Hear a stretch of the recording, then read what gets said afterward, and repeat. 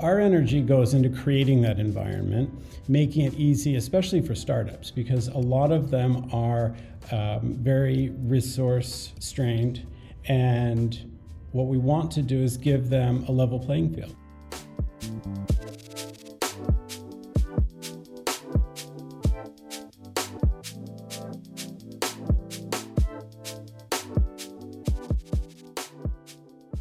Welcome to Startup Health Now, the podcast where we celebrate the entrepreneurs and innovators reimagining health. I'm Logan Plaster. Typically on this show, we get into the details of health tech, bringing you interviews with founders who are disrupting a particular slice of the healthcare pie. Last week, it was all about long COVID with Responsum Health, and the week before that, we talked about type 2 diabetes with Virta Health. Today, we're going more big picture and pointing the spotlight back at ourselves in order to share a bit of startup health news. So last week, or January 18th, 2022, if you're listening to this later, Startup Health announced a new multi-year partnership with the company Health, spelled HLTH. Over the last few years, Health has become the leading platform for bringing together the health ecosystem, particularly around innovation, entrepreneurship, technology, and investing. For our part, Startup Health has been uniting and supporting health tech entrepreneurs for a decade, bringing together thousands of CEOs, investors, and entrepreneurs each year around health moonshot goals. So it's a natural and complementary fit to team up with Health to bring this ecosystem together in the name of speeding up global health goals. The partnership will kick off at Vive in Miami in March, an event that Health is throwing in partnership with Chime, the College of Health Information Management Executives. Then we'll be back at it again in November, partnering on Health's flagship event in Las Vegas. In order to understand more about the partnership, I sat down with Rich Scarfo, president of Health. In addition to hearing his take on the recent news, we get to hear some more stories about what it has been like to be in the event business during COVID-19 and how Health has been able to thrive in the face of some daunting challenges. Enjoy.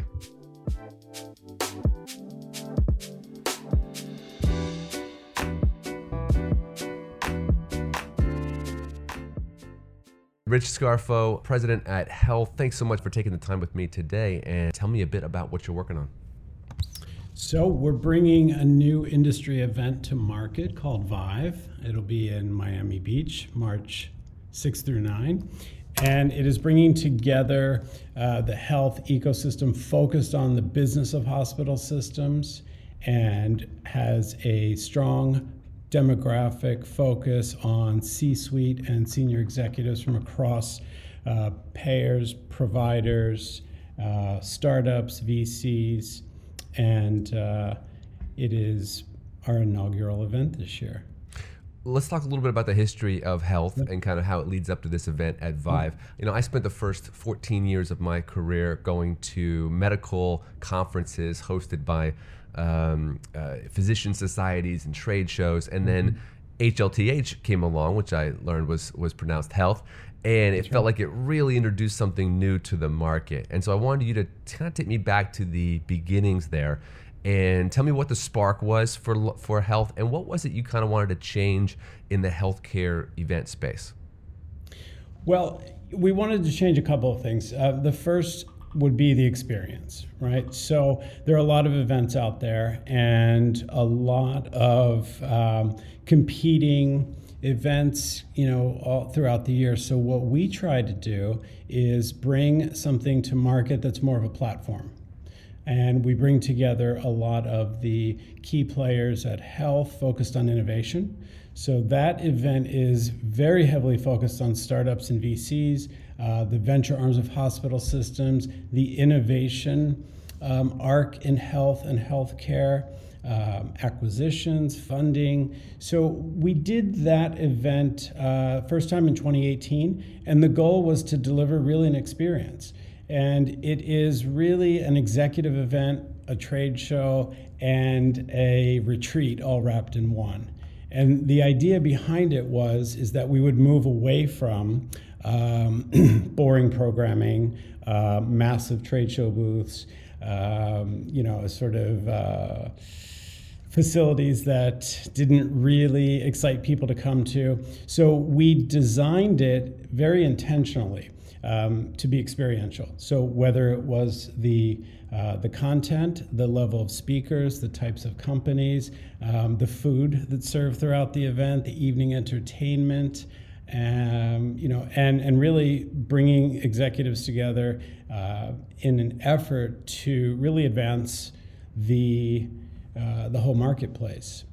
And we did that successfully with health the first year. And our goal at the end of these events is to have people really want to come back the next year and walk away saying that they've had an amazing experience, but more importantly, they had an amazing business engagement over the couple of days that we bring people together. Yeah, it's interesting to me how a lot of it comes down to these little details. I noticed at the event in Boston that companies could send ahead their graphics and show up to a booth that already had the graphics there. No 10 by 10s, no extra day of setup, all these things that people have gotten so used to. Are there other sort of other details like that that you feel like are very pro-attendee? Well, the idea is when people arrive, we want them to focus on networking and deal making, right? So the thought of standing around in a booth for 3 or 4 days waiting for people to come by is really not our vibe.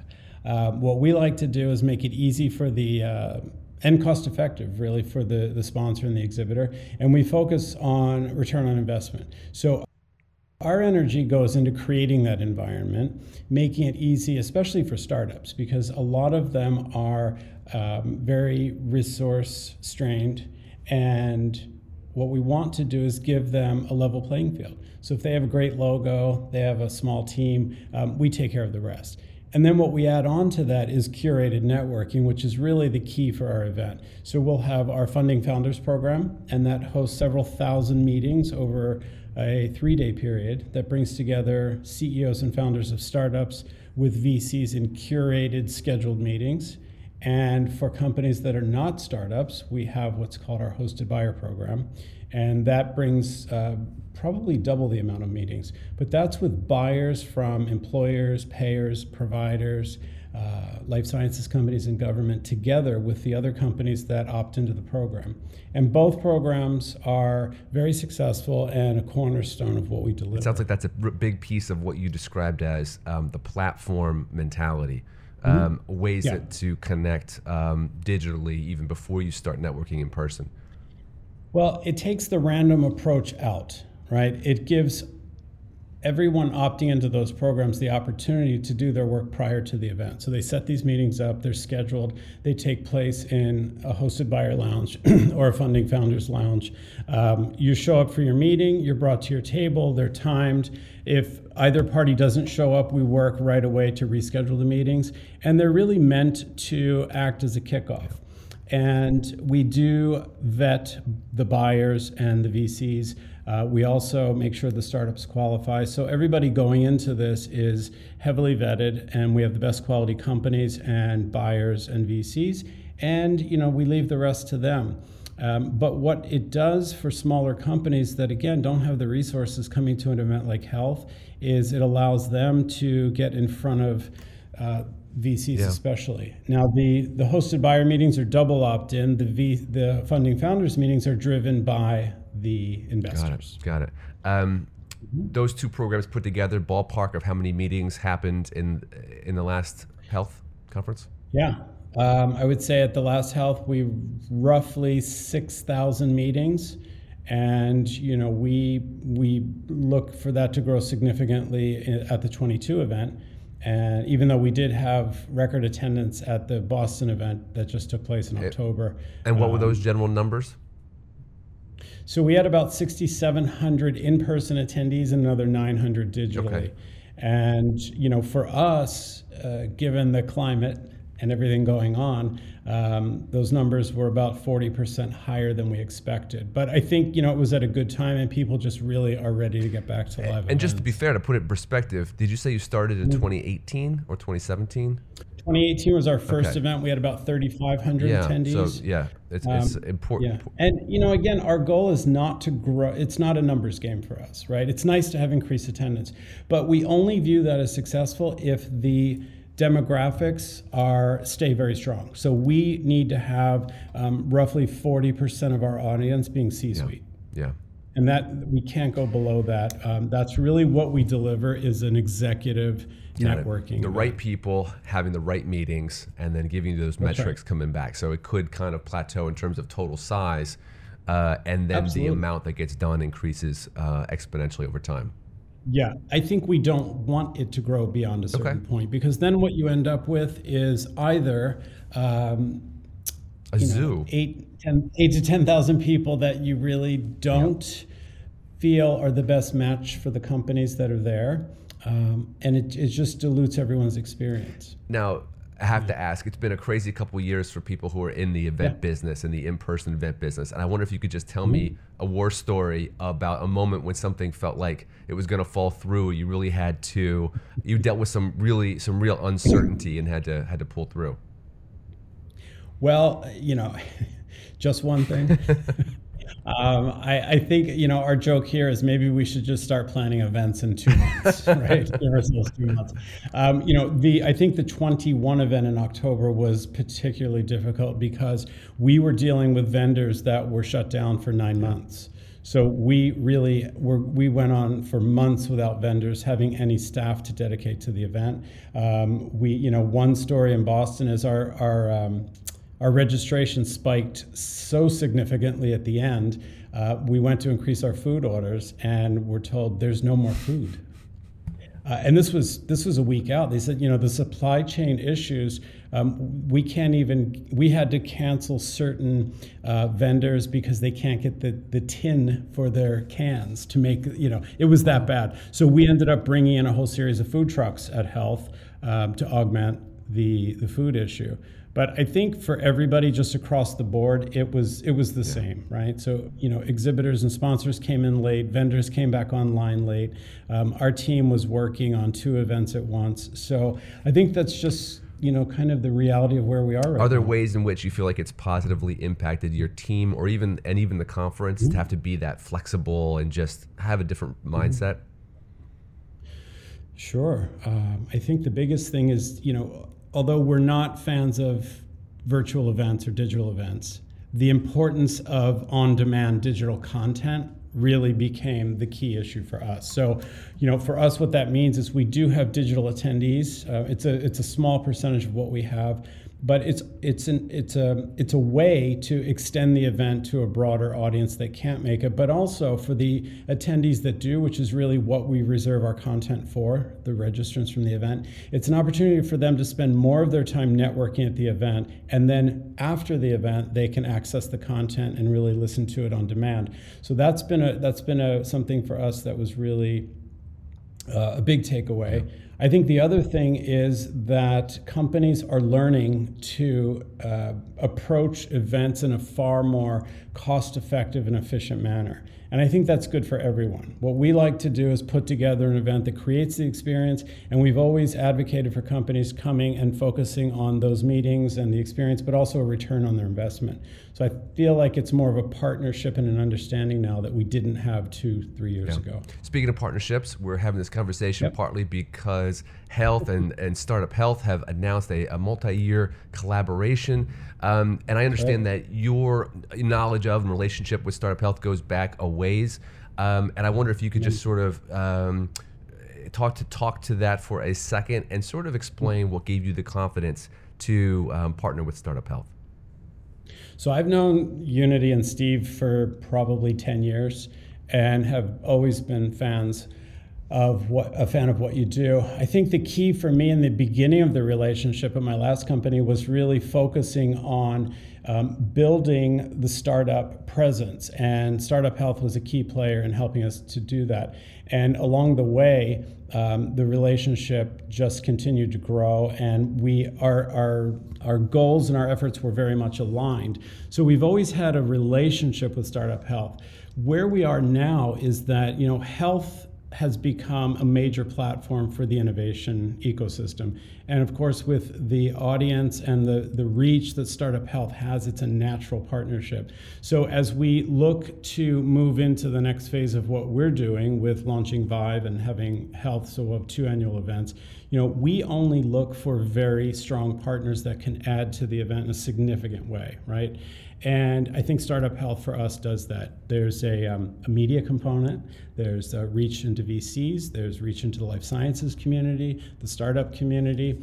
There's an understanding of the importance of advancing health and care for all, the Moonshots program. So I think just in terms of everything that you're doing and what we're trying to accomplish, it's a perfect partnership. One important alignment that I see is just this long-term commitment to this market and to innovation. We talk a lot about 25-year goals, these health moonshot goals. And this isn't a single media partnership that we're doing with you, but it's a long-term relationship. And I wonder if you could speak to the importance of long-term thinking in your business and really having a multi-year approach to these kinds of things. Yeah, I think the long-term piece is key because it allows us to establish and build something together, right? We can build an audience, we can build a brand, we can build a platform that people look forward to coming back to. And I think there's something about consistency and longevity that is really important right now. Look, marketing partnerships or media partnerships those can be in and out each year. That's fine. I don't feel that you can build off of those outside of the event. We look at our events in a way that they're a moment in time, but they're also a continuation, or we look at it before, during, and after. Okay, so there's especially on the content side with podcasts, with the magazine, with thought leadership, with supporting each other throughout the year, and then using Health and Vive as touch points to bring everyone together. So I think for us, in order to accomplish that through a partnership, we have to have someone or an organization that looks at things very much the same way. So for us, Startup Health checks all of those boxes. Yeah, that makes a lot of sense. Remind me how. So we're talking about Vive in Miami in March, and then Health coming back in Las Vegas in, when is that again? It's November 13th through 16th. Remind me how you see these as distinct events. Right. So Health, as a company, focuses on bringing the entire ecosystem of health and healthcare together. We do that twice a year. Health would be one where we focus on innovation and looking forward.